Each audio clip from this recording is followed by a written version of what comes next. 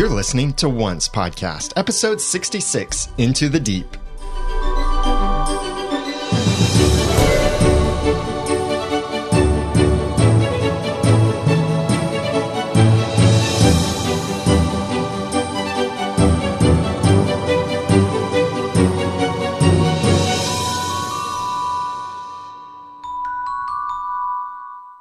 Welcome back to another episode of Once Podcast, the podcast about ABC's TV show Once Upon a Time. I'm Daniel J. Lewis. I'm Jeremy Laughlin. And I'm Jenny. We are so happy to have you listening to us, and you can check out our website over at oncepodcast.com to connect with us, get our feedback information, and all of that stuff, and I'll mention more of that as we go along. And show notes for this episode and screenshots will be at oncepodcast.com/66 in case you'd like to follow along. We have watched this episode, Into the Deep, a couple times now. I've watched it a few times. And we've got some more stuff to talk about. We had our initial reactions on Sunday. Now that we've had some chance to review it a couple times and get some screenshots, get some sound clips, we've got some more in-depth stuff, as well as your feedback, listeners, to include in this episode of One's Podcast as we talk about Into the Deep. And it's one more episode before the winter hiatus. Yeah. Scary. Side note before we get serious here. I have the sudden feeling that Adele would have really liked this episode. I mean, it had the deep, it had flames. And they were really rolling in it. Exactly. And there are probably more connections. So maybe it was somewhat inspired by Adele. For our listeners who don't know who Adele is, she's a singer who sings Rolling in the Deep. She's a singer who sings. That's all you need to know. Yeah, go YouTube Rolling in the Deep by Adele and you'll understand. Okay, did you listen to the song? Now welcome back. Yeah, so when I first heard the title or saw it, Into the Deep, this is one of the episodes I'm finally getting to the point where I don't know much about these episodes we're seeing because I'm trying to avoid spoilers, which is really difficult because of the position of hosting the podcast. But this one, I started thinking maybe this is when we're going to see Little Mermaid because it sounded like something into the deep, like deep ocean. And there were references to a couple deep things. The deepest part of the deepest ocean. Bottomless. Yeah. The bottom of a bottomless ocean. Yes, that was what he said. Which is ridiculous. And Yeah. it's very deep. How do you get to the bottom of a bottomless ocean, Mr. Owl? That's what I think Mr. of. Owl. I'm confused. About the Tootsie Pop Oh. Yeah. And also Owl. deep Not sleep. owl. So owl. I think most of this season, I mean, they are very liberally interpreting these episode titles. Yes. Because, like, Tallahassee, they never actually went to Tallahassee. I think they're foreshadowing with their titles. A bit, yeah. I think it's like an about like a really indirect definition of the titles because Lady of the Lake, there were ladies and there were lakes. And Into the Deep, Snow did go into a deep sleep. So that's where she wanted to go. She wanted to go into the deep sleep. It's true. Some of these They're just very like hidden. Some of these titles have been a little bit more obscure. Mm-hmm. Except for the first two. We Are Both and Broken. I would say those were very obvious. Yeah. But now it's getting more obscure, more cryptic in the Although, titles. even those could have more to them. More is broken than just the curse. Exactly. Yeah. Which I think could have very interesting implications for those who know the title of the next episode, which I'm not going to say it because we consider that a spoiler. But if you know the title, you know what I'm talking about. You know what that means that Titles I just mentioned. Are one of the only light spoilers that I actually like. I like that the titles make you think. Especially it this forces, season. It forces you to make that connection. Yeah. Because they are all connected to the story that they tell. In season 1, the episode, The Stranger. Oh, we knew. Oh, yeah, that's about the stranger. Duh. That's obvious. And these other things, it was very obvious from the sound of it. Hat Trick sounded like, that's going to be the Mad Hatter episode. Apple Red as Blood. The titles were a bit more accurate. This time they're more cryptic. But looking then at this episode, Into the Deep, this is the first episode that was a bit harder for us to do our traditional style of taking notes. Yeah, which I started, and then I realized that the dream sequences, if you will, the netherworld scenes, connected the two groups who are really on the same timeline and part of the same story, but in different locations. Yep. It connected them so well that I found I had accidentally mixed up my notes, and I had no choice but to just combine the entire list and make it chronologically. No separation for me. Yeah, this is the first episode without anything from Enchanted Forest. Yeah. Well, besides the post-curse. Besides the pilot. In Broken, there was stuff. I mean, there wasn't Enchanted Forest pre-curse. Now, when you're saying Enchanted Forest... What many people refer to as flashbacks. Okay. Which we don't call them flashbacks because they're not flashbacks, so that's why we don't call them that. But well, they kind of are. Now that you have present-day fairy tale land, they are actually flashbacks to the history of the Enchanted Forest or fairy tale land. Yes. So the whole thing flows, very chronologically. So that's the way we're going to try to go through this, is instead of dividing this up, and we'll have some things dividing it up a little bit, and some things we'll be talking a bit more chronologically in the episode. But we'll start out with what happened in present-day fairy tale land. I'm sorry if I said Enchanted Forest. Present-day fairy tale land. A few things, interesting things happened, and we explored some of these in our initial reactions.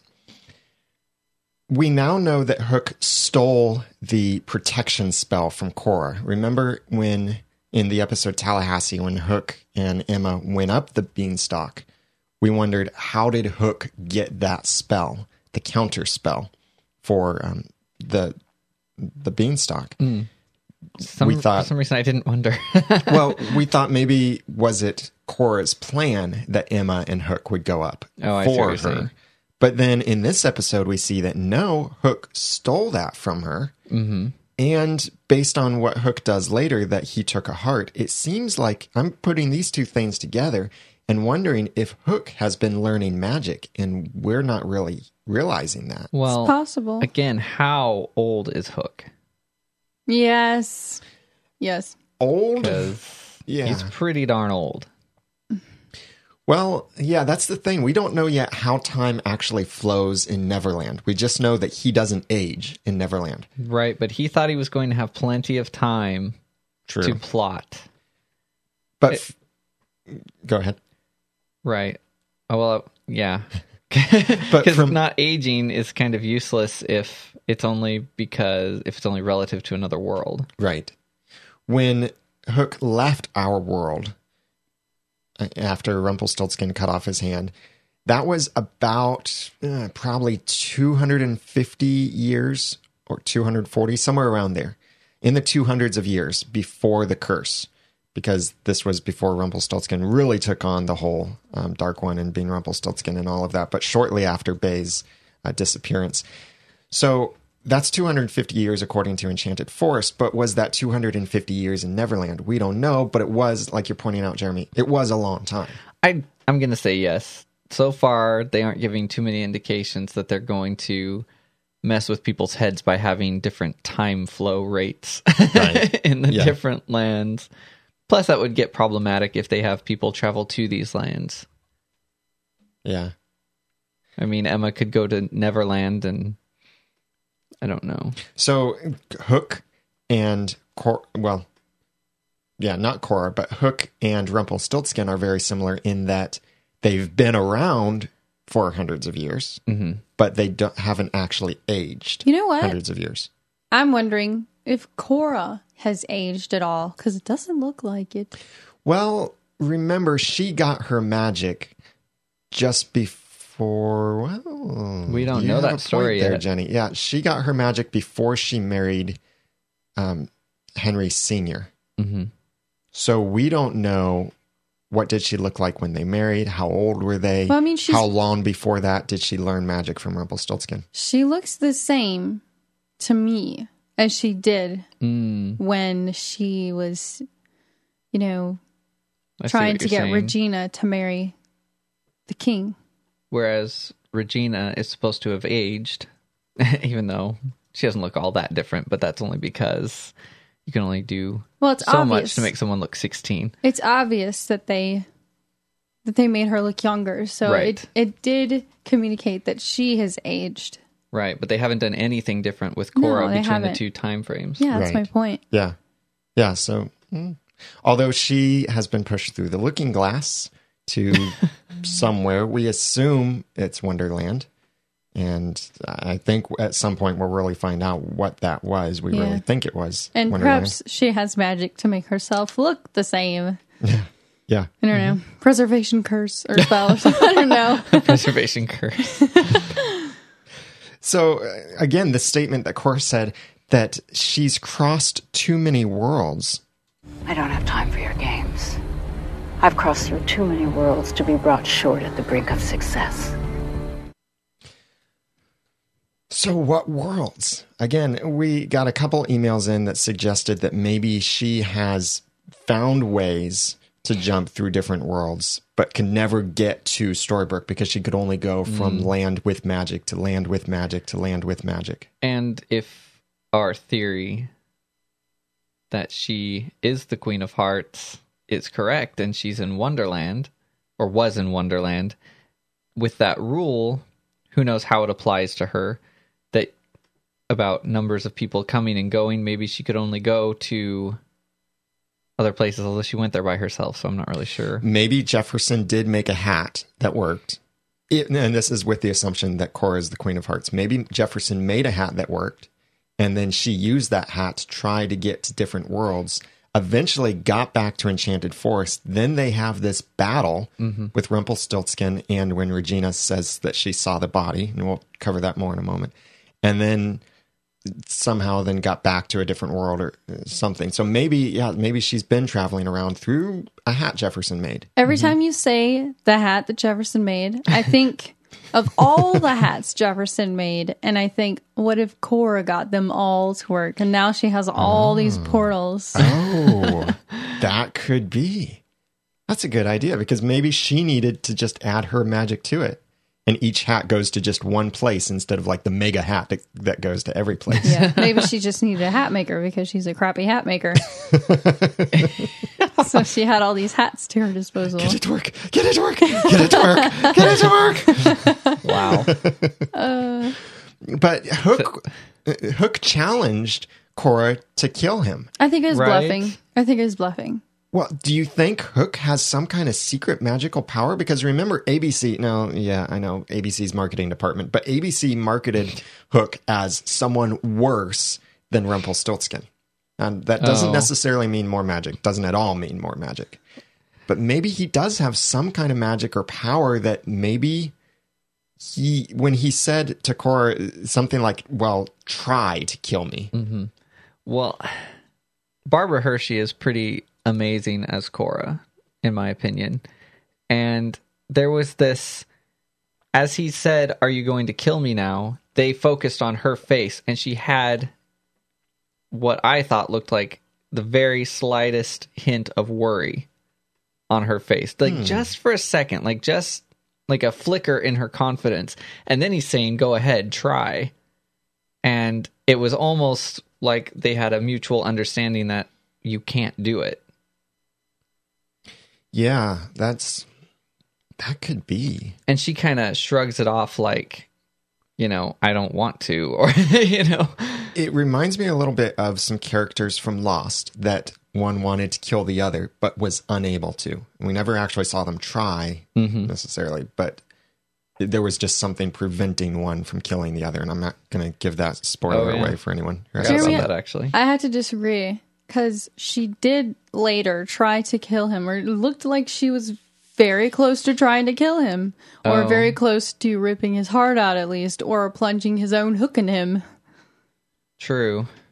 So I think she could do it. She was Maybe. taking her time at doing it, and she was Maybe. easily persuaded to not kill him. True. So, and I maybe don't it's know, it just could go that either she way. knows how powerful he is. Yeah. And she knows it would be a big fight, bigger than we think it would be. I don't know. Or maybe something about his being in Neverland has made him immortal. Not necessarily invincible, but maybe immortal. I don't know. It's interesting. You know, we could theorize about that for a while, but we're still only on the first scene. Yeah. By the way, I thought this episode got better the more times we watched it. I liked it at the beginning. It's kind of funny. Yeah, we'll see. We're spending so much time on the first scene because it was one of the better scenes in the episode, in my opinion. And also one of the best lines for people who love Hook. Your pretty face buys you a lot. But not my time. It's too valuable. Now, which is too valuable? Her time or his face? Oh, gosh. Many I people think are out that there was saying, pretty "His pretty obvious. face." Oh, my goodness. Now, when Cora went back she poofed from there and went back to the village. Did you notice that is the village, the safe haven? Yeah. And she's like just taking up residence there. She has this traveling box of hearts. I know, which I didn't notice. I saw your screenshot at one point, which I'm sure we'll have in our show notes. Oncepodcast.com/66. Thank you. And I didn't realize until I saw it and saw your caption for it that it was kind of like a big steamer trunk that she had set up and opened, and in it is like a traveling vault. Yeah, so she pulls out one, blows on it, which made me think of it's like a breath of life in a sense. And as she does, now take note, none of these, and I'll have the screenshot in the show notes, none of these boxes are lit up like the boxes were in Enchanted Forest when Snow took Jefferson and the doctor down. These aren't lit up, but when she blows on one, it lights up, and then several others light up as well and start beating. About 8 that light up. Yeah, 7 or 8. Now, number one, I'm sorry, but the whole heart thing was a little more magical before they showed it not glowing. Looked a little funny. The other thing, though, is maybe the hearts only glow when they're being activated, like she did, if they are from a dead person. Yeah. That's why I'm thinking she had to blow on it, is that gave it a temporary life. And then these people, they're not zombies, but they are undead and being controlled by her. And these are all of the village. Oh, wait. Not all of them, but some of them. Yeah, some of the villagers that she already came and killed from the safe haven. And she's using them then. And you can still see they've got like the bloody spots on their chests, all of them. Yeah, because apparently she did not want them to survive this process. Zombies. Which, that was one thing they mentioned, Kitsis and Horowitz mentioned in the official Once Upon a Time podcast. At this episode, I was still kind of like, zombies? Really? I just couldn't get over it. Zombies. Not zombies, Really? just undead. They mentioned the specific distinction, which I think we kind of got, but they said you may not be able to bring someone back from the dead, but that doesn't mean you can't you can't reanimate their bodies to go attack somebody. Oh, yeah. Like puppets. Yeah. Yeah. And this is consistent with what Rumpelstiltskin said about the heart, that he said you take the heart and you can even control the person when you have their heart. And even from the first time that we saw a heart taken, Graham's heart, it seemed like Regina had some control over him a little bit, but she didn't control him. Of course, then later she just killed him by crushing his heart. Right. Well, magic worked differently in Storybrooke. Yeah. So maybe she didn't have control of him in Storybrooke like she did in her palace. Mm-hmm. Yeah, so now it makes sense why the hearts didn't glow, because, well, they weren't alive. They were dead hearts, which is odd that she still collected them. She'll collect hearts even if they're not alive. She is, in a sense, the Queen of Hearts. That's what I'm thinking anyway. Mm-hmm. So then we jump to Storybrooke. It's somewhere around here. And Gold and Belle are on their hamburger date. Aww. Which was, very cute. And I love what Gold said about the ketchup. This world's, what was it, greatest magic? Whatever. Is condiments. Yeah. I'm wondering what the story between Rumpelstiltskin and Granny is that makes their relationship complicated. Well, and he said that his relationship with most people is complicated. Yes, but we haven't seen the history that he's talking about. Right. Granny's cracking me up, though. She's like turning into this, well, what she is, I guess, the diner. Rough. But she's also kind of like she's just Granny. She's like the town granny too. She's like Xena Warrior Princess Granny. She's all, didn't take any dark magic to make my burgers, and then clearing the restaurant because Regina walks in, which was maybe a little over dramatic, but also not, which is kind of the hilarious thing. Yeah, it's like the old Western, nobody calls me Mad Dog. That's from Back to the Future 3, by the way, in case you're wondering. Is it? I couldn't remember. Thanks for clarifying.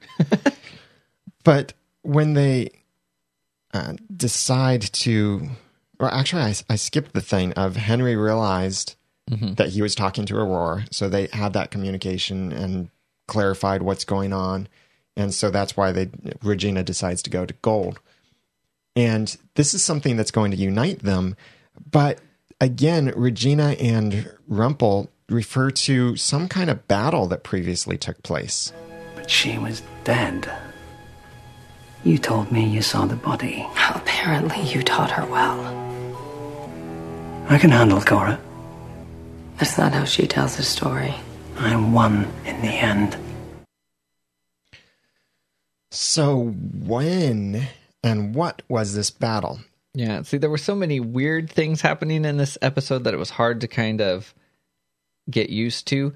That was one of the very important things that was actually mentioned that I feel like was almost buried by the rest of the strangeness that was being presented. So this sounds like something that... Okay, let's go on the assumption that Cora is the Queen of Hearts.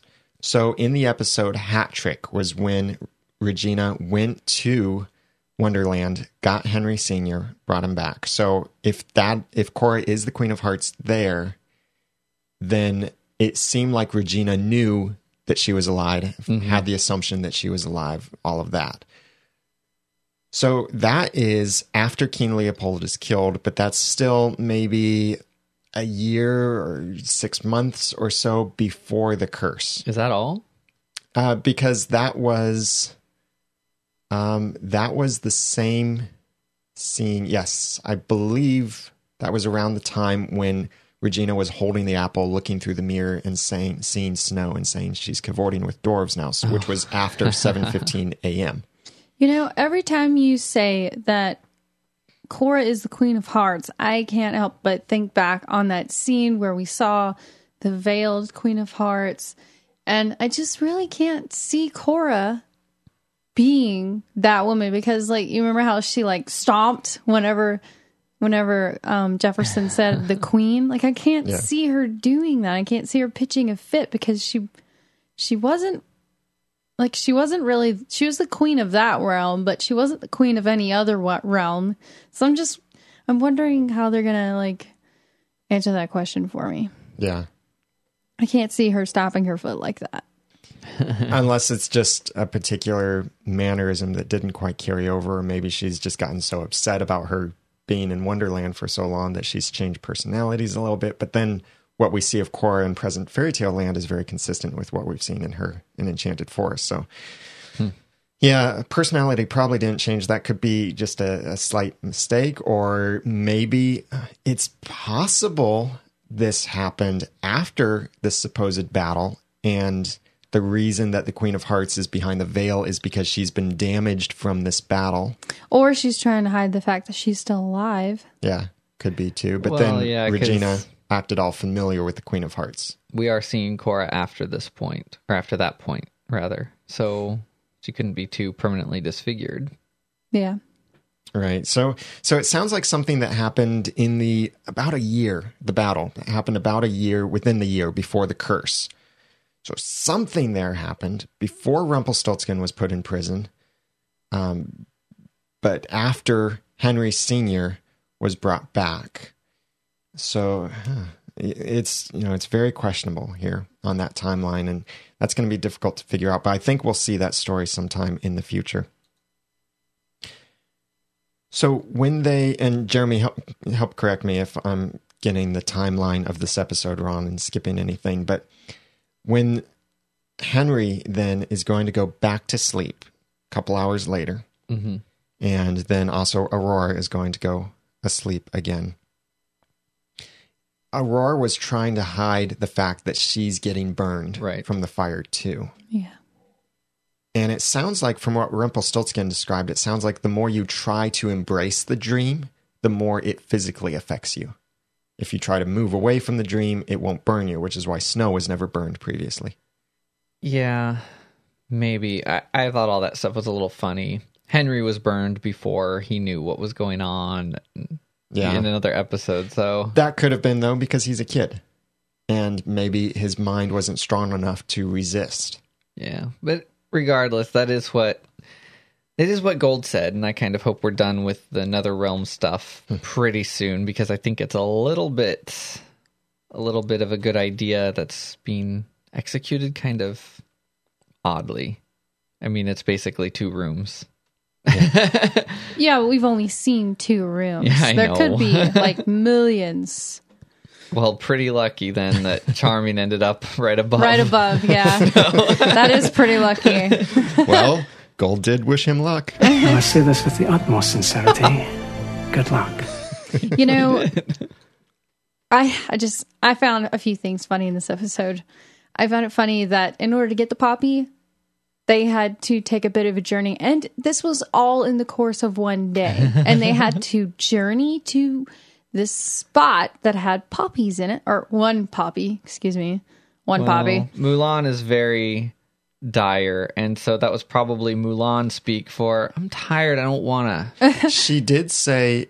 It's a bit of a journey, she said. And she said no more poppies in this kingdom. So they had to go to a different kingdom? Or, well, she said that they must have been really close to the border. They went to the edge of the Woods of the Dead, which, by the way, I looked that up, and most of the references I found to the Woods of the Dead are reference to video games, like massively multiplayer online role-playing games. Well, anyway, they had to go and get this poppy. They had to crush it, which probably was just a little bit time-consuming as well.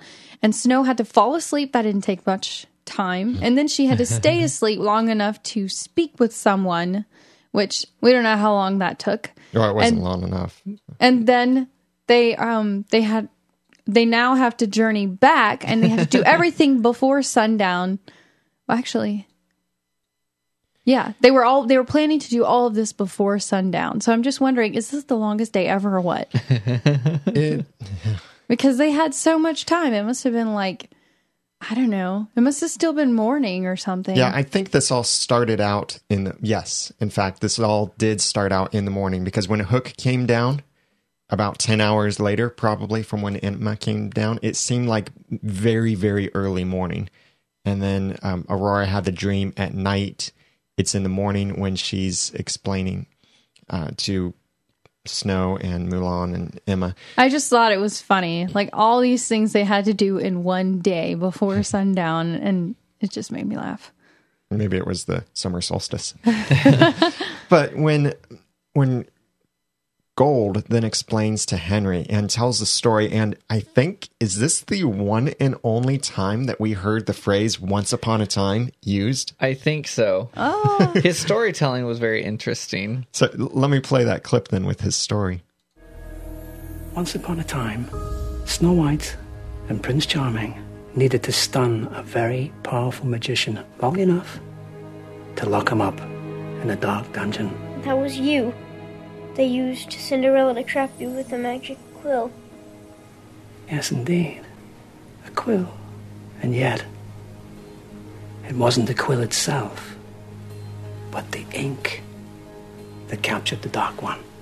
Harvested from the rarest species of squid from the bottom of a bottomless ocean. Impossible to find unless you're a mermaid. Or me. I happen to have a private supply. In my jail cell, that is where they will find it. I'm wondering how I got this ink. Because you mentioned a mermaid. Did he get the mermaid to get it for him? Or did he do a favor for the mermaid? Or did he do a favor for the squid? I'm just wondering, how did he get this ink? Or is he a mermaid? Or is he a mermaid? He said only a mermaid can get it, or him. Yeah, I'm just wondering, how would he get that? I mean, he is immortal, so I guess he could go underwater. So he might have gotten it somehow without the help of a mermaid, but maybe he learned about it from a mermaid. Must have been a long swim. What about this revisionist history anyway? We all know for a year now that it was the quill. It was the quill. Yeah, and let me play that clip. I went back to the Price of Gold episode from season 1 and got the clip when Grumpy explains the quill. Quill, I don't understand. The blue fairy cast a spell on it. Whoever signs with this will be frozen, their magic made impotent. All you must do is get him to sign the contract. That was pretty clear. Yeah, it was. It was the quill, and it was enchanted by the blue fairy. Yeah. And more than once, they had confused looks among the characters, and later Charming tells no, it was actually the ink, and I don't understand. Yeah, so they're going out of their way to say it's not the quill, it was the ink. And they must have a reason for that. One idea I had is maybe it's a lie, and Rumple wants to get them into his jail cell for some other reason. That could be, and that would actually redeem this whole thing for me. Yeah, it would. Because if they could have been entirely consistent and just said, oh, go get the quill.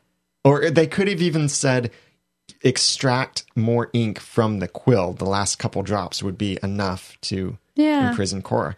So, and the unlikelihood of him having this supply of the same ink that somehow imprisoned him with him. Yeah.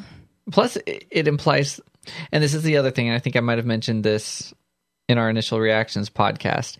If he knew that he was immune to the quill, but he wanted to be imprisoned because it set his whole plan in motion, then he might have gotten the ink on purpose and made sure that he would be frozen. I was thinking that too. yeah. So the quill could have been enchanted, but he could have been immune. But had to find another way to make them think it worked. Yeah. Yeah, it's kind of odd. Now, one other idea, and they're talking about this a little bit in the chat room right now, is maybe the prison cell was, in a sense, coated with the ink. And maybe that's what he meant by he had a supply of it in his jail cell. But I think he even referred to a bottle. I would like that even less, because that would have been done by his captors, in which case we should have heard about it, not some quill. Right. So why so much attention on the ink? I don't know. They're drawing our attention there for a reason. I don't think it's just the convenience of it, because if they wanted to be convenient, they could have said, well, find the quill. And, it's the next goal for the people in Fairy Tale Land. They have somewhere to go now and something to do. Yeah. So go ahead, Jenny. No, you go ahead. I'm wondering if maybe the jail cell has something more to it. Maybe it can be a portal itself. Or a prison. Because it's good at being a prison. It's good at being a prison. So maybe there's something completely unrelated. Like maybe there's nothing that can actually imprison Cora, but maybe he's saying all of this just so that Cora overhears, because maybe he assumes that Cora is crafty. And so he's telling them, you got to go to the cell. You got to go to the cell. So Cora will go and she'll find herself locked up in the cell, and there not be any ink in there at all. Yeah. If he just assumes that'd be lovely. that Cora's going to get the better of them, whatever they're trying to do. Right. Yeah. He probably I like knows this. how smart Cora is. So he probably knows that she is listening to their plans. So whatever the case, it seems like the ink has absolutely nothing to do. Well, we're saying that it kind of sounds like the ink has absolutely nothing to do with I would this. like that. I would like that a lot. Yeah. I'm wondering, what was Gold doing to Henry? Because I heard magical sounds. Was he helping him go to sleep, or was he helping him to remember the story? Helping him get to sleep. He was. But then he was talking to him after he was asleep, and Henry was getting wait a it. minute, you're putting him to sleep when you're still telling the story. Well, now that story, Henry knew the story, and Henry knew Rumpelstiltskin was a part of it because of the book. So this may be our first confirmation that Rumpelstiltskin is actually in the book. Yeah. Well, on later reflection, after all those discussions we had, I realized that Rumpelstiltskin was an integral part of at least the first couple of episodes and the enacting of the curse and that whole thing. So he would have had to be in the book, or the story wouldn't have made sense. Maybe Rumpelstiltskin's, whole story isn't in the book. But this part was definitely part of Cinderella's story, and we know that her story was in the book. Mm-hmm. So we had once theorized that maybe Rumpel wrote the book and left himself out of it. Right. But now he's definitely in there in the Cinderella part. Maybe he's in there in other parts. We don't know how much of Rumpelstiltskin's story is in the book, but we might find out someday. Later in that scene, when Charmy is about to undergo the sleeping curse, and he's like getting it explained to him, I'm wondering if Regina really knew what would happen to him, like if he wouldn't wake up on his own, or wake up, that the kiss inside the sleep dream wouldn't work, because she looked and it just seemed like she knew, but at the same time it seemed like she didn't know. Yeah, there are a lot of things there with Regina to consider, and we'll get more in depth with that in a few minutes. But did she know this would happen? I don't think she had ulterior motives in this. I'm not sure. I mean, she's putting on a really good cover, or I don't know what to think. I don't know. I think she knew it was riskier than they were letting Henry know. Yeah. Yeah. But I'm just wondering what the looks were like, because whenever David was saying, "I'll just get Snow to kiss me, and that'll wake me up," it panned over to Regina, and she had this look on her face. But then, whenever David was asleep, and Henry was like, "He's got to wake up. He's got to wake up. What's wrong? Why isn't he waking up?" She said, "They're probably just catching up." And then she looked at Gold, and he shook his head like she didn't know that he wouldn't wake up. I don't know. I don't know what to think. Well, I want to back up to one more thing about the ink and the quill. Interesting reference that could be more direct or more indirectly to the Little Mermaid. This email came in from Stacy. She said, "Hi, everyone. Just thought I'd mention that Ursula also gets Ariel to sign a contract with a quill. Well, kind of a fish skeleton thing in Disney's Little Mermaid. I think this supports the theory that the squid the ink comes from may be referring to Ursula." So gross. I'm wondering if you guys think there might be something there. Thanks for the awesome podcast. You guys help me to get through the entire week. I have to wait between episodes. From Stacy. I always thought she was an octopus. I guess she could be a squid. I mean, they could interpret this. They could say that, well, she was a squid instead of an octopus. Do octopi, whatever you say, do they ink as well? I don't know about that, but squids typically have 2 much longer tentacles. It's squid. Yeah. I don't want this whole idea of a half human, half squid who produces this ink. I don't want to see them bring that idea to life. I do. I think that would be awesome. Gross. They could, well, yeah, maybe not half human, but there might be some menacing, extremely rare, evil squid, and they call it Ursula. That could be a way that they do. Someone else can be a sea witch. Well, Rumpelstiltskin was called a crocodile, so they could just do something a little more realistic than a half squid, half person. Well, and from the beginning, Eduardo Castro designed Rumpelstiltskin's costume so that it would look crocodilian. From the beginning. Really? Yeah. That's cool. Yeah, it's in the official video podcast, one of the recent episodes, or it might be still the most recent episode at this point. Because of that role? Or just because he liked the crocodile idea? He thought it looked really cool on him. He thought it would look kind of menacing and evil and give him a slightly reptile look, especially with the way that they were planning to color his face and everything. So check that out in the official video podcast. And Noni in the chat room is correcting us, saying, or letting us know that Edward Kitsis and Horowitz had said that they had a year-long plan for the show, and so they figured where this was going. So let's go back to, so we covered some of Storybrooke now. Let's go back then chronologically to what was happening about that same time in present-day fairy tale land. So these undead people start coming and attacking. And this is when Mulan's loyalty is coming out a bit more, that she's there to protect Aurora. And Mulan even said several times, a couple times, that she swore or vowed to Prince Philip to protect Aurora. In this, as Aurora got ripped out of the netherworld and she wakes up and they were being attacked, did anybody else not realize who was attacking them? Was it just me? Or was it very easy to forget that the sort of zombie-like people were even out there? It didn't dawn on me until Emma said, any idea how to kill these people, or whatever she said. And then I went, oh yeah, them. And that was it. They had 2 scenes. Their waking up and their battle, and then that was it. It was weird. They did have bloody spots on their chests. Yeah, I didn't notice that. Just like the villagers. They were being wounded by the women. And and they were acting kind of odd. Well, not too much, but...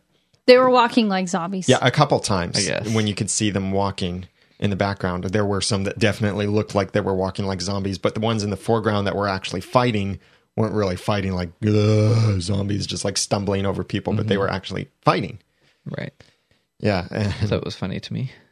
Yeah, man, Snow with a bow is really good. Yeah, she was. But when Emma said, any idea how to kill these guys, I was thinking, cut off their heads. That's how you kill a zombie. Maybe that's how you kill them. And that's what Mulan did. Is that what she did? Yeah. She caught her. I thought she just stabbed it. No, it's when the one undead person got Mulan on the ground, then she did some quick motion with her sword, and it doesn't really look like his head was cut off there, but then when they show the body next after that, it's a headless body. I see. With blood leaking out of where the head How used to be. How can blood That's be called a leaking out? Because there's no pulse. It was just dripping out, not like splurting out.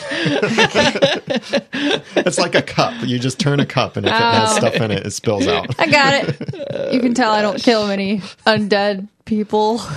Or dead people. You kill dead people? I kill dead people. Wait, the only one you didn't say was live people. I don't kill anybody. Oh, okay. Cool. I kill bugs. That's all. So when Aurora gets captured, even though she's trying to run away, she gets captured and brought back. She gets put back in that pit of prison. Yeah. Mm-hmm. And with all the dead bodies still lying around. It's funny that just Cora leaves all of them there and she's taken over this place. Yeah. I don't know if funny is the right word, but yeah. There's a door in that dungeon. I know. Why did they lower a rope? Like, why didn't they just use the door? Exactly. It's like they wanted to use the pit, and then they were like, well, it has a door, but it's kind of cumbersome, so let's just put in a door. Well, they used the door when Emma and Snow were first put in there. Did they? Oh, right. Yeah, they dragged Snow in. Right. I guess I don't know. Yeah, I guess the hole on the top is good for light and keeping an eye on them and dropping food in. Yeah. And dropping down ropes and having them climb up. Yes. So Aurora gets captured and faces Cora.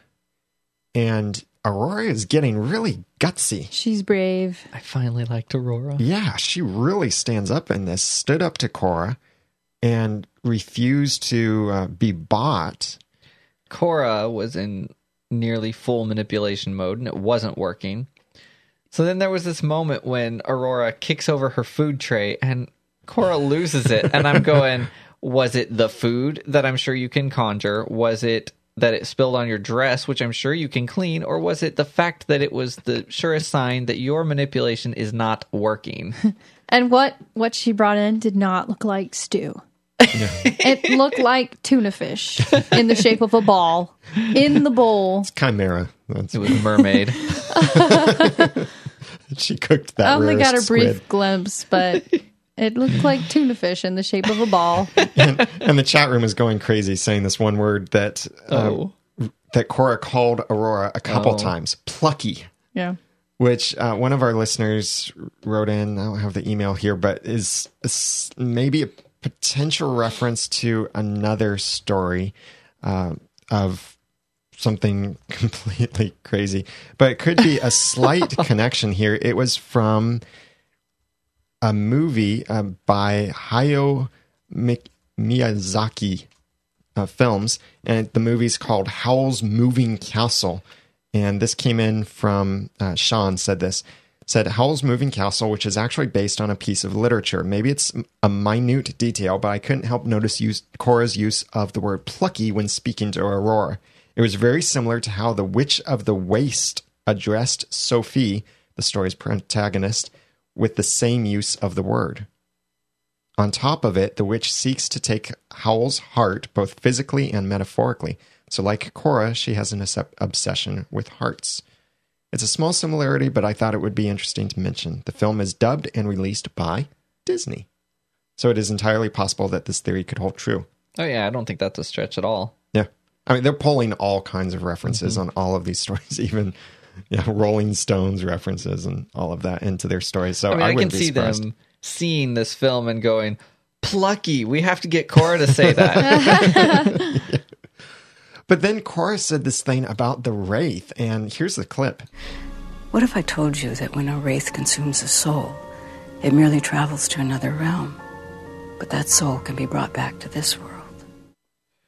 And what if I told you that there's cake in the other hut and it's not a lie? So I'm thinking she's not telling the truth. It's not another world, another realm, because I don't want to see them start introducing... It's the realm of a necklace. Yeah, I don't want to see them introducing all this stuff like parallel world. Well, you do make a good point, Jenny. Realm of the necklace, not necessarily another... I was joking. Well, I know you were. The necklace isn't that big. It's just bigger a on the inside. Like the lamb. Ever since the pilot episode Broken, we've believed that Prince Philip is still alive. His soul is just captured in the Wraith, and along with other souls. So in a sense, it is another realm, but it's not another realm like Wonderland and Neverland and Our Land and all of this. But it's a realm where just the soul goes. Very similar to the dream thing. Well, the souls can't be very far from the Wraith because you can hear the souls coming from the Wraith. Trying to escape. I think that's the description you gave. It's the ones who stopped trying to escape that are screaming. Yeah. But regardless of the mechanics, I think it was a false offer to help, but a real truth that they're not gone forever. Right. Yeah, another realm sounds too reachable. But this does, I think, plant the seed in Aurora's mind that Prince Philip can be brought back. Yeah. So that will probably set Aurora on a tail to go find Philip. Yeah. Or try and bring back his soul. But it seemed like Aurora was genuinely disappointed that she probably wouldn't get to start a new life over in Storybrooke. Which is strange. I think Cora was just trying to provoke her. I don't think she actually intended to. I don't think she'd actually planned to go with them. Well, that reaction from Aurora seemed genuine. It seemed like she was offended because Cora was telling her that she was accusing her of forgetting Philip so quickly. Right. And I think that provoked that response from Aurora. I don't think it was that she was like, oh, you caught me. I wanted to go to Storybrooke. I wonder if the sleeping curse might help Aurora out in journeying to this world where just souls go and to find Philip. I don't know. Meh. Well, maybe she could go through the hole in the ceiling that David just created. Did you notice Cora wore a little locket? Or some kind of thing. Is it a heart locket? No, it's not in the shape of a heart. It's just oval. But I did wonder... That's the shape of her heart. Is there something in it? Oval? Maybe there's some kind of magic, some kind of potion, another realm. No. Whatever. Realm in her necklace. But, and I'll have a screenshot in the show notes at oncepodcast.com/66. Maybe it's just pictures. Could be. Or... It could just be a necklace, too.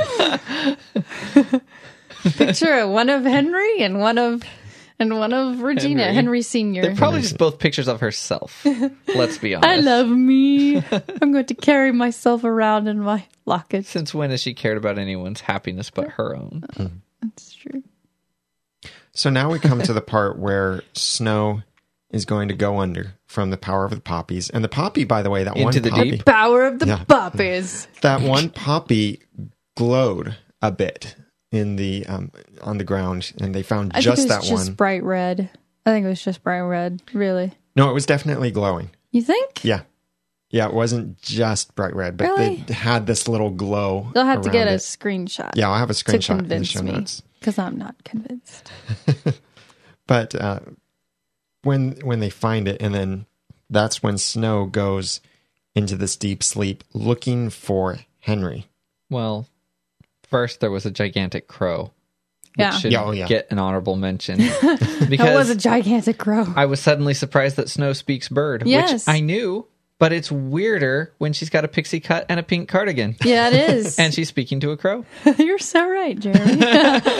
I'm like, oh yeah, it's Snow White. Although she wasn't speaking to it, she was listening She to it. can understand, and the animals help her, and they love her. Yes. I wish some squirrels had come too. Timmy fell down the well? Oh, you meant Aurora's going to Oh be my killed? goodness.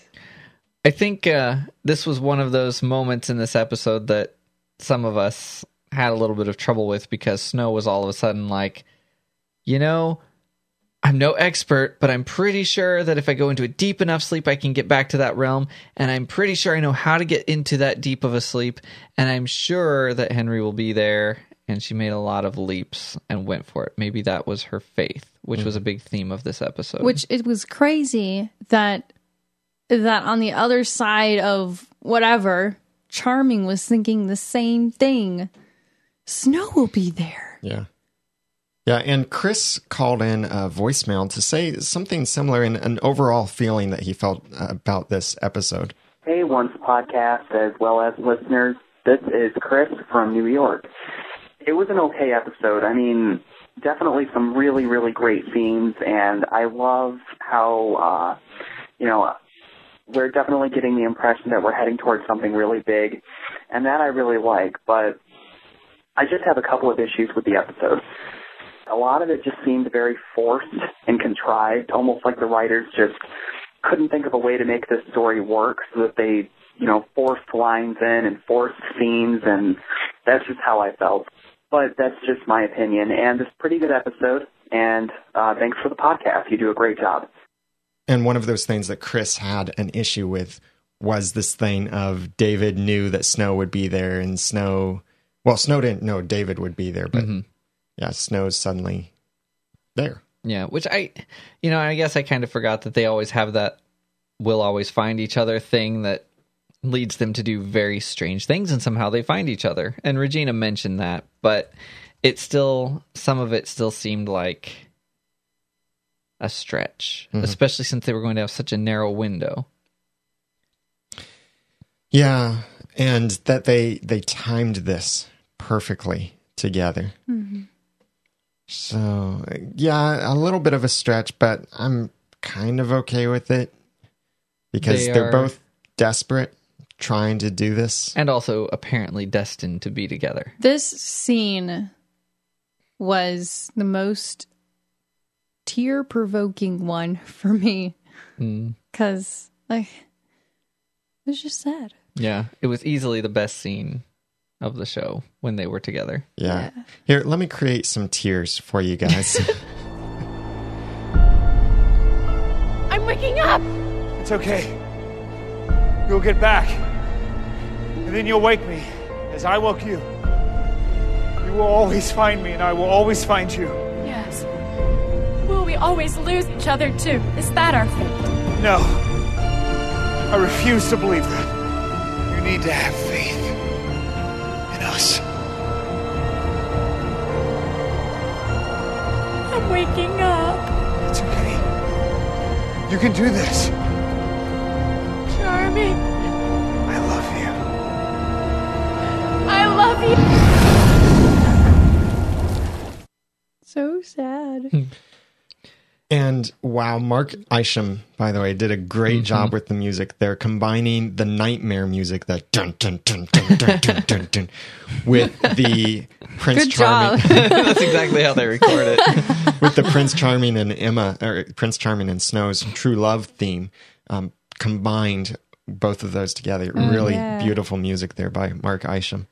I can't wait for the season 2 soundtrack to be available. We would. And I should point out that though they made a lot of assumptions and it was odd that they came to be, there was at least one that they made that didn't work out, which was that somehow they could kiss in the netherworld and that would somehow wake him up and break his curse. And they assumed that, or he did, and that did not happen. Soul kiss. Soul kiss is apparently impossible. Yeah. That surprised me, but it makes sense. Mm-hmm. I'm wondering how he's going to get out of that flamey room. Well, because it came in through the ceiling, and there's I think he's stuck there. Curtains and flames. So he's going to get hurt. Mm-hmm. He's going to get hurt until she gets back. And regardless of whether that potion or what that little locket that Mr. Gold gave to Henry for Henry to be able to control the dreams, when David had that, it did seem to be a bit magical in his dreams. So maybe it wasn't just a placebo. That's true. Yeah, it showed him how to get to the room. They said in the official podcast that it couldn't be used to control the flames once it had cracked. Yeah, and we saw that we missed that the first time watching it.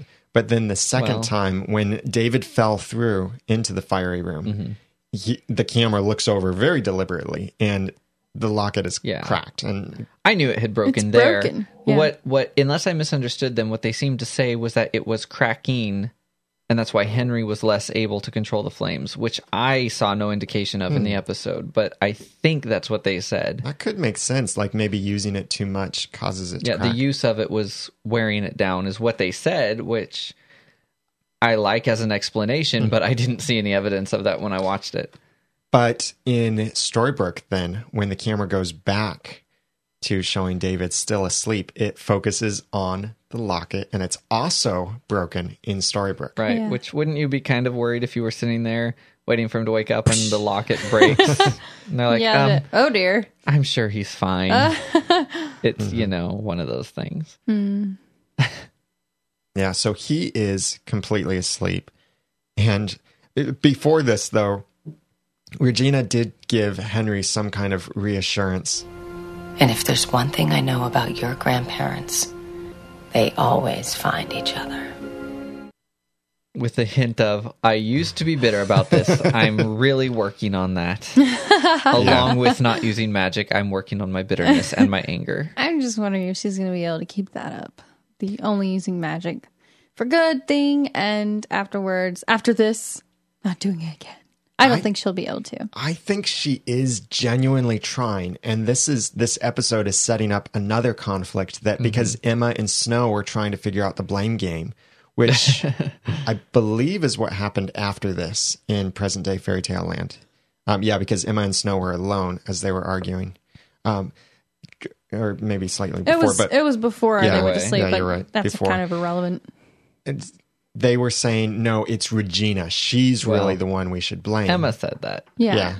But Snow kind of agreed with that. You think? Emma's not working on her bitterness and anger issues. She gets healed here and there a little bit, but she's still kind of raw. So Emma and Snow are going to make it back to Storybrooke, ready to take down Regina, saying that Regina caused all of this, but they're going to then see that Regina is trying to make things right or try to do right after this. And they've got this weird thing being set up where Regina is sort of bickering, I guess, with Gold over whether he or Cora is more powerful.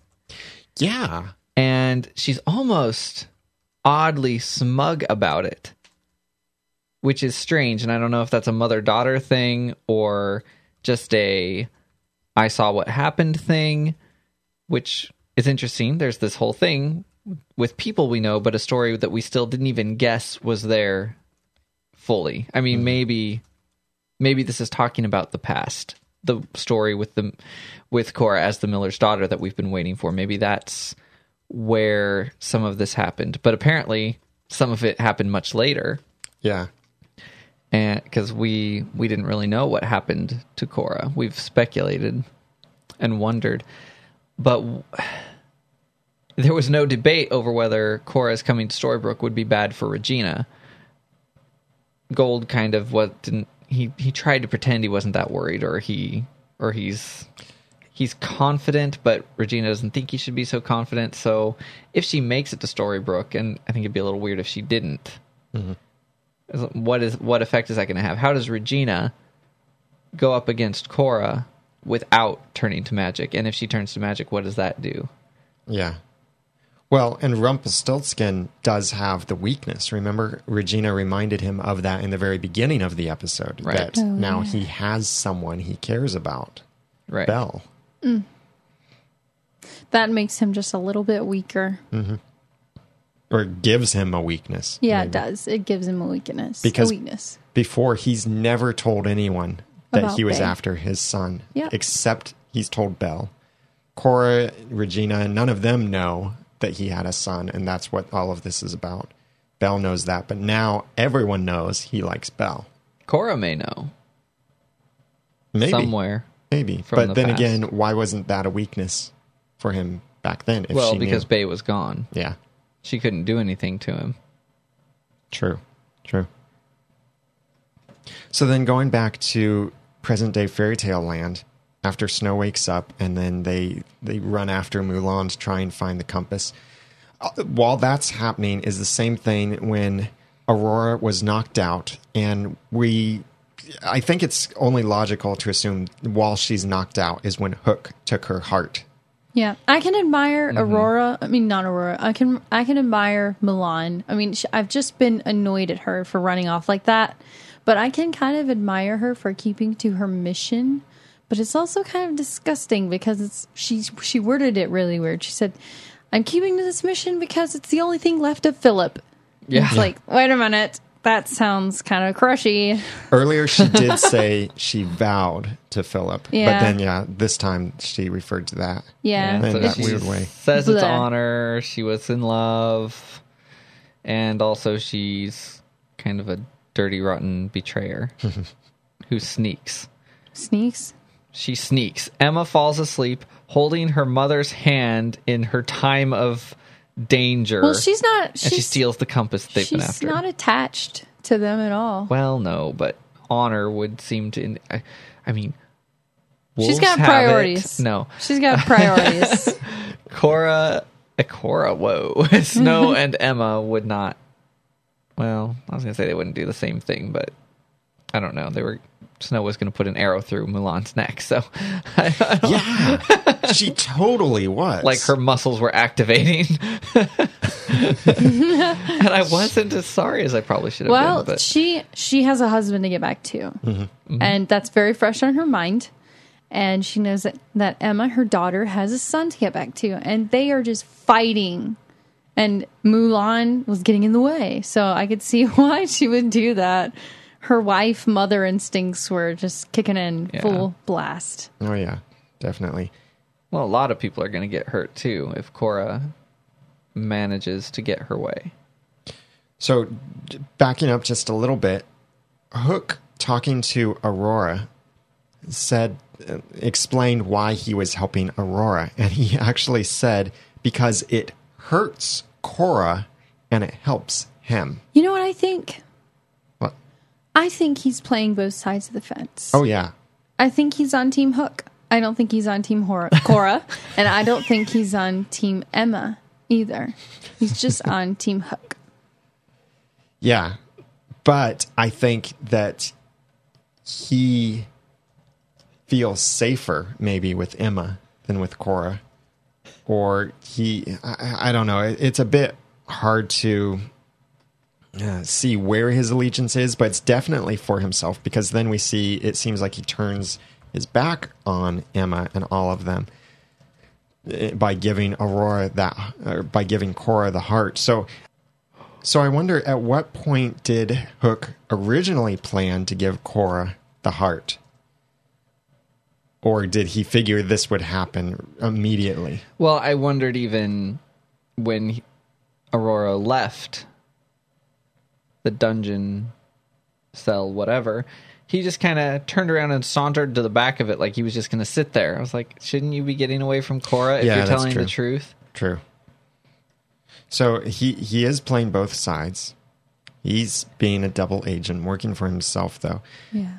But when Aurora is talking then to Emma and Snow and explaining all of this, and it's really Cora talking through Aurora, Emma looks slightly...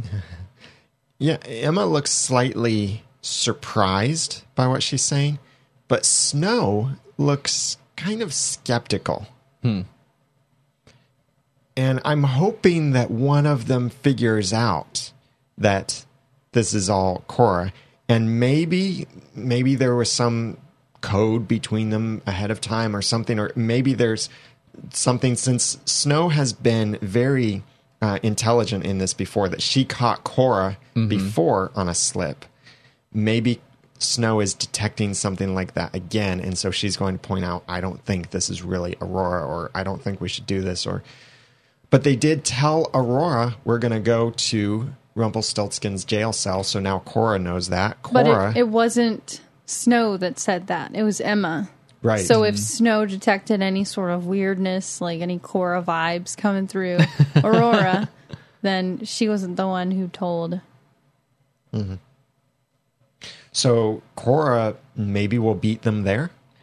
Maybe we should call her Cororora. Corora. As long as she's under the influence. I like that, yeah. If all Cora had to do was to talk into Aurora's heart to get her to say whatever she wanted, then what if Emma, Snow, and Mulan could have overheard her conversation with Hook about controlling Aurora with her own extracted heart? I mean, like, you remember when she was talking to Hook and saying, "Well played, Hook." You know, what if Aurora was over there saying, "Well played, Hook"? Aurora's just babbling all these things. I'm like, wow. Talking to herself. Wow. That'd be hilarious. Wow. Or if they get Aurora's heart back before they, find a way to put it back in, they could take turns talking into it and watching her say stuff. Oh my. Okay, we have digressed here. I just had that thought the second time that I watched it. Anything else that stood out to you guys about this episode, Into the Deep? Well, the sleeping curse is starting to seem slightly like no big deal, except for that temporary after effect of going to the netherworld when you sleep. No big deal. Because true love's kiss can wake you up, and that can be like family. It doesn't even have to be romantic. But then I'm watching Regina handle the needle, and I'm thinking, wow, she has to be really careful. If she pricks herself with that, nobody can wake her up. Not right now. Not at this point. Huh. Which is really sad. Yeah. Even though it's Regina. It's really sad. By the way, that needle thing reminded me that Rumpelstiltskin called the apple an innovation. He said before the innovation of the apple. I think I said on Sunday, that whole thing, let's find a way to jam a Sleeping Beauty call out into this scene. That's how that felt. Well, yeah. It wasn't amazing to me. But. And he said it had to be delivered through blood. Initially, I thought he said true blood. Oh. And some of the other podcasters did too, but he said through blood. I can see refining the curse to make it able to be applied to an apple. I wouldn't call the apple the innovation in that case. And I also don't understand why they couldn't just stick the finger with any needle. Why did it have to be... a spindle. Yeah, and why did it have to be on an active spinning wheel? It was kind of odd. I just thought it was strange. It was kind of odd. Why did it have to be spinning? Did it have to be spinning? Yeah, he stopped it when David asked a question. I know, and then but started back up. Was that just, for dramatic... It's probably whatever? part of making the magic occur. Oh. It just seemed really, cheesy. Yeah, a little bit. As Galloway says in the chat room, it's magic, not science. Didn't make sense, that's for sure. Speaking of the chat room, we do these podcasts live. We have our full discussion on Wednesdays at 8:30 Eastern Time. That's PM, by the way. Eastern Time, GMT -5 while we're in Standard Time. And then on Sundays, we have a live chat room during the Eastern and Central airing of the episode. And then stick around 15 minutes after the episode airs, and we do our live initial reactions podcast. And we're really grateful for everyone who joined us in the chat room for this episode and has been chatting it up and helping us get some of our facts straight and talking with each other and sharing their theories. And it's really awesome. And we really encourage you to be part of the community. Go over to the forums at oncepodcast.com/forums, and you can chat there and share a bunch of theories and ideas and comment on other theories and connect with other people who really love this TV show, Once Upon a Time. And I want to thank a few specific people who have sponsored this episode of Once Podcast. Sandra, Bonita Still sponsored this episode of Once Podcast, and we really appreciate your support because without it, we really wouldn't be able to do the podcast. So we really appreciate your support. And if anyone else would like to sponsor an episode of Once Podcast, then you can go to oncepodcast.com/sponsor. I'll thank some more people in just a moment, but was there anything else to say about this episode? You know, I'm noticing a trend from episode to episode that I'm really, really enjoying. They answer a bunch of questions, but then they ask a bunch more. And I love that. It's like they keep us wanting. Like they're just, they satisfy us, but then they keep us wanting. And I think that's awesome. So props to the writers. Yeah, Kitsis and Horowitz and the other writers are doing a fantastic job with Once Upon a Time. We really love it. I really get into the show, as you can tell with how many times I watch it. And 3, 4. Yeah, at least. Each episode. Yeah, and I'll be probably rewatching all of them over the winter hiatus. Keep in mind that this Sunday's episode on December 2nd will be or did I get that right? Is it the 2nd? But anyway, this first Sunday of December will be the last episode of 2012. Don't worry, Once Upon a Time will come back in January, and we do have the first 2 episode titles, so you can check out the blog over at oncepodcast.com to see what those episode titles are, if you don't mind a few spoilers. Minor spoilers, by the way, and just conjecture on what those could be.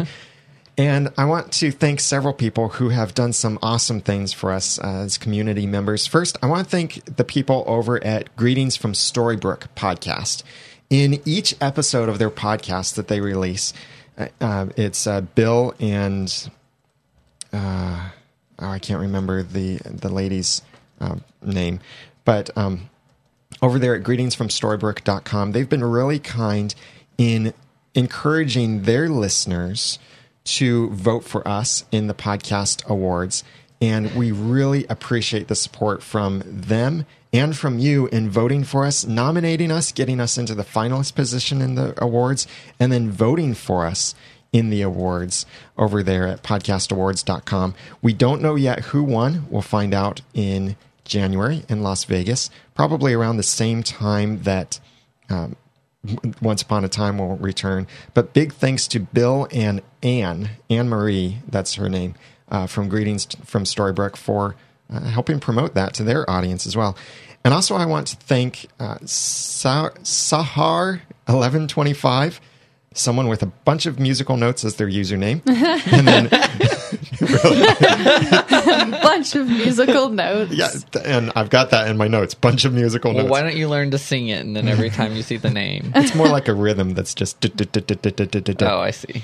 And also Ring426 for leaving reviews for us in iTunes. If you'd like to review us in iTunes, you can go to oncepodcast.com/iTunes. And that's how you can subscribe to us in iTunes as well, if you're not already subscribed. That works on iOS devices too. It will launch the podcast app if you have that installed. And you can subscribe to us in pretty much any podcast app that's out there, and go to the website, oncepodcast.com, to subscribe in other ways too. So remember to watch for our upcoming initial reactions episode of the next episode of Once Upon a Time, and I'll have some spoilers about that after our musical break at the end of this episode. So if you want to hear those spoilers, you can listen to the full length of this podcast episode or pause it after the music and you won't hear those spoilers. I'll give one more warning before I play those. And also remember, we're going to open up the costume contest voting on December 1st and let that voting last for about a week. It's not going to be a daily vote. You just go vote once, but we'll see who has the best Once Upon a Time costume. And very, very important, go to the People's Choice Awards and vote for Once Upon a Time in several categories.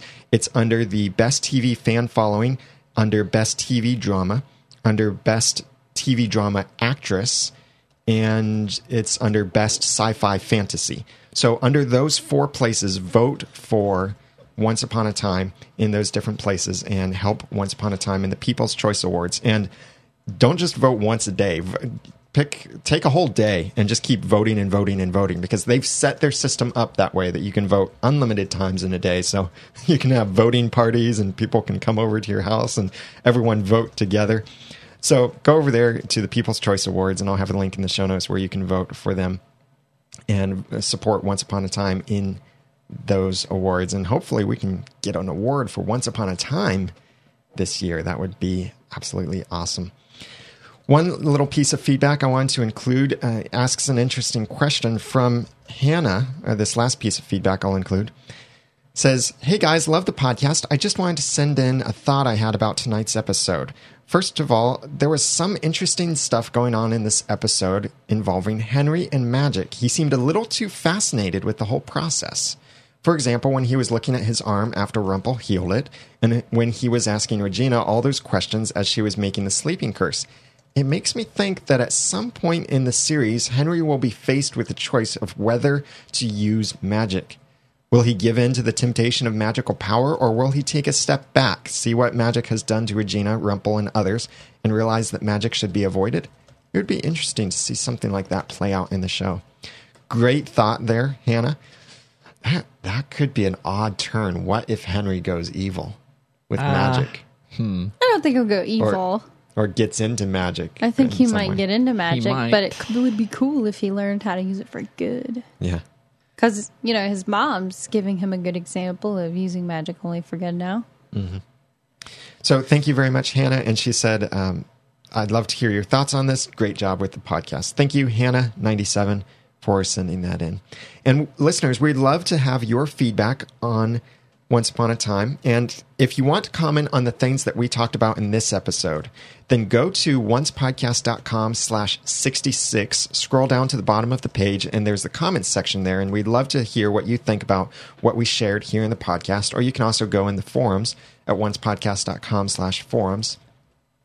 And then this Sunday, when the episode airs on TV, send us your feedback, your thoughts and theories about the episode. You can call 903-231-2221 and leave a voicemail there, or email feedback@oncepodcast.com with your written or recorded feedback and your theories and such.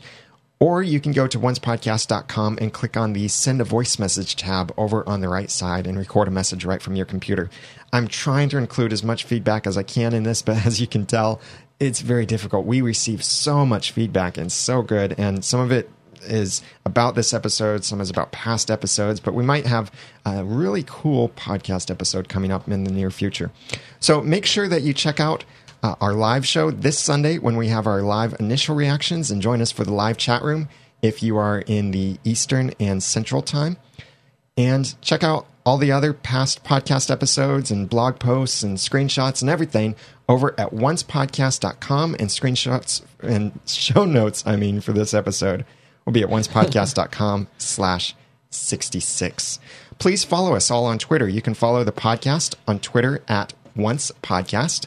And I'm Daniel J. Lewis. You can follow me at twitter.com/theramennoodle. I'm Jeremy Laughlin. You can follow me on Twitter as Phlegon. That's Phlegon. And I'm Jenny, and you can follow me at twitter.com/JennySnook. So big thanks for being a part of our community. Be sure that you go to oncepodcast.com and subscribe if you're not already subscribed. And remember to stick around for some spoilers after the music if you'd like to hear those, or stop the podcast after music if you don't. So until next time, remember, I say this with the utmost sincerity. Good luck, and thanks for listening.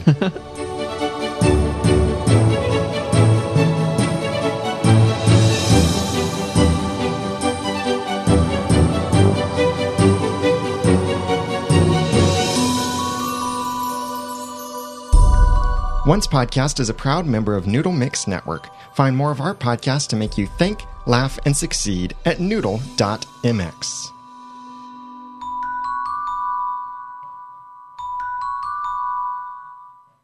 Big thanks to our sponsors for this week's episode of Once Podcast. If you'd like to sponsor an episode, please go to oncepodcast.com/sponsor. And now for the special spoilers segment from Hunter. Hi, I'm Hunter Hathaway for the Once Podcast, and I hope you're ready for some spoilers. Season 2, Episode 9, Queen of Hearts, will air this Sunday and is written by Edward Kitsis and Adam Horowitz, directed by Ralph Hemaker. In current fairy tale time, Captain Hook and Cora team up against Emma, Mary Margaret, Mulan, and Aurora over a fight to gain the compass. The compass will point the way to the portal that will bring them back to Storybrooke. Looks like Hook and Cora found a way to open the portal, but will they succeed on getting through? Back in Storybrooke, Regina and Mr. Gold have set a trap in fear of Cora crossing over. Looks like the well is the portal, and the trap will kill anyone who tries to cross, even if it's Emma and Mary Margaret. In past Fairy Tale Land, Captain Hook travels to Wonderland and meets up with a vengeful Queen of Hearts. We have a lot of casting news for this week. Looks like the role of Gerhardt has been cast by Chad Michael Collins. Gerhardt is the younger brother of Dr. Frankenstein and will make his appearance in episode 12. Collins has most recently appeared in Last Resort, Major Crimes, Two Broke Girls, and Ringer. Casting is underway for Arlo, who is said to be in his late 30s to early 40s. He's very large in height and weight with an air of authority. He is both wise and imposing. Could we be seeing a return of the Giants? Is Prince Philip returning?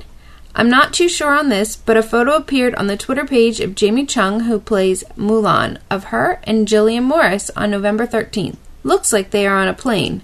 Like I said, it could be nothing, but we did learn last week from Cora that Prince Philip is technically not dead, but his soul is in another place. Big things for episode 15, we get to meet Katarina. She captures the affection of all those who meet her, thanks to her pure spirit and kind heart. No matter their place in society, she treats everyone with dignity and respect. Oh, and she is super close with her family. Is the Little Mermaid coming to Once Upon a Time? According to wetpaint.com, they say she will be making an appearance soon, most likely after the new year, but I've yet to find anything else on this. I've also seen that they may be casting someone named Jack, maybe from Jack and the Beanstalk, and they are also looking for Aladdin and Jafar. Our favorite cricket, played by Raphael Sabraj, has been quoted saying that there are some pretty big, explosive things coming for Archie, and it's pretty dramatic. It is the winter finale, so no new episodes till after the new year, but titles for the next 2 episodes have been announced. Episode 10 will be The Cricket Game, and episode 11 is The Outsider. Don't forget, you can follow me on Twitter at twitter.com/bitofpixiedust. Enjoy this episode, and I'll be back with all your spoilers after the new year.